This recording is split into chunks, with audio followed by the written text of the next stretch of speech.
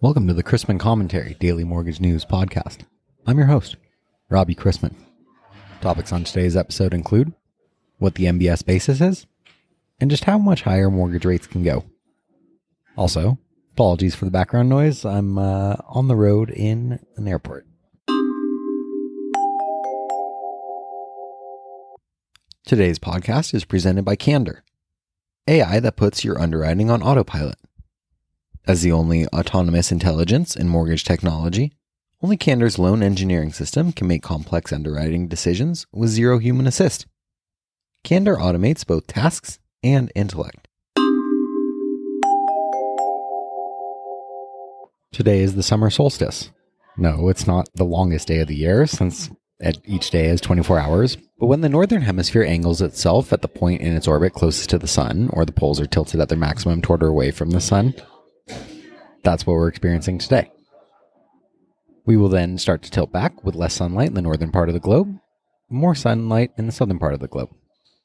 Lenders are hoping that rates tilt back.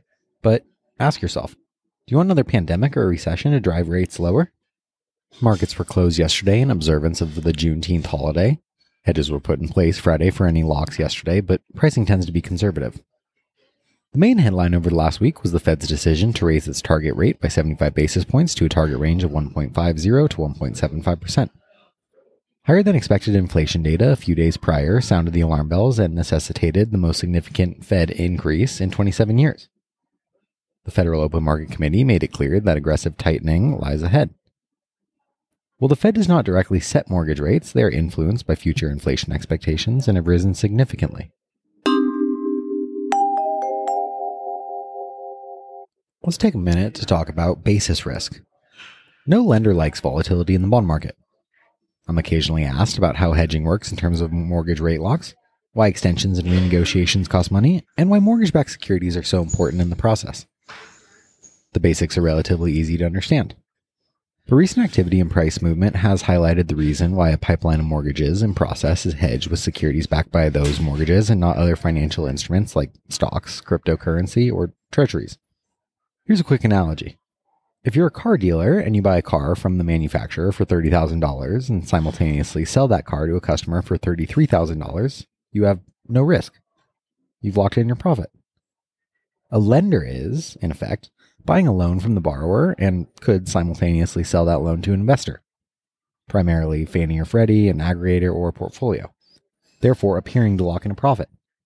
However, that loan may not fund, in which case the lender still owes the investor something. The solution is to sell an asset, since the lender is buying an asset, the loan, to a broker-dealer. And that asset being sold is primarily a generic mortgage-backed security, settling sometime in the future that matches the rate lock period of the locks in the lender's pipeline. But why not sell a treasury security instead of a mortgage-backed security? The basis answer is that the price of a treasury security or futures contract may not move in the same way as a mortgage-backed security. And since mortgage prices offered to borrowers are based on mortgage-backed security prices, hedging like with like makes sense since it eliminates basis risk. Basis risk is the risk associated with imperfect hedging due to the variables or characteristics that affect the difference between the futures contract and the underlying cash position, in this case, the rate lock.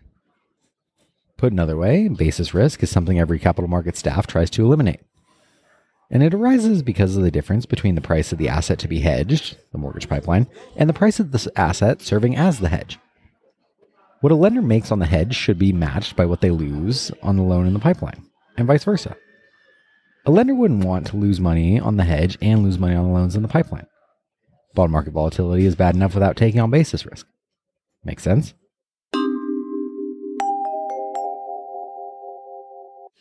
After yesterday's holiday, since prices in a free market economy are determined by supply and demand, of particular interest this week for markets are Treasury supply, consisting of $14 billion of 20-year bonds auctioned tomorrow, followed by $18 billion of reopened 5-year tips on Thursday.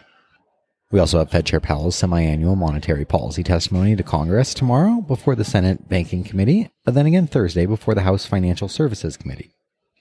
Few are looking for any surprises after the recent Fed meeting verbiage. It's interesting to note that during the last tightening cycle from 2016 to 2019, the Fed funds target topped out at 2.5% and mortgage rates were in the high 4s. As a result of the higher rate environment, builders have slowed construction as housing starts fell 14.4% in May. Additionally, small business owners are reporting that increased costs have eaten into margins and sales have begun to decline.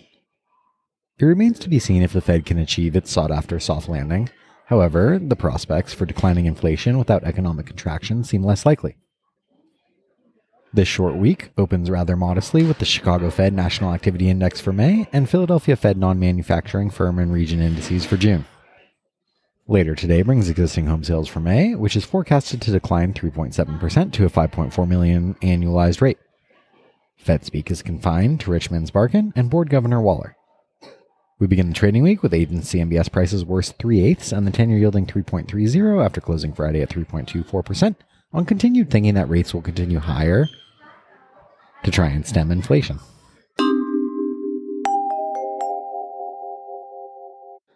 Let's wrap up with a joke and some housekeeping. When Ole quit farming, he discovered that he was the only Lutheran in his new little town of Catholics. That was okay, but the neighbors had a problem with his barbecuing beef every Friday. Since they couldn't eat meat on Friday, the tempting aroma was getting the best of them.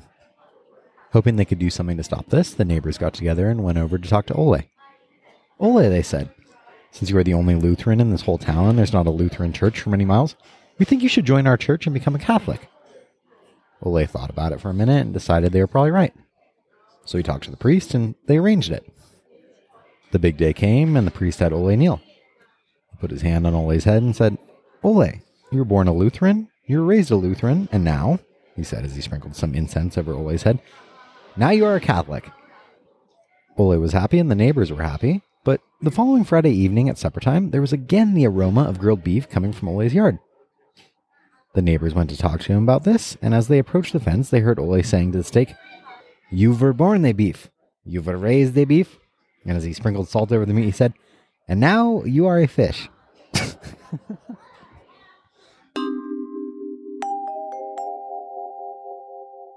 Thanks again to this week's podcast sponsor, Candor, AI that puts your underwriting on autopilot.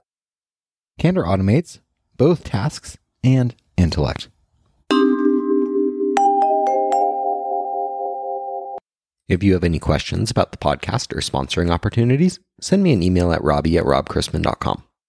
Visit robchrisman.com for more information on our industry partners, access to archived commentaries, and how to subscribe to the daily mortgage news and commentary. To listen to or download past episodes of this podcast, search Mortgage News on any platform you get your podcasts from.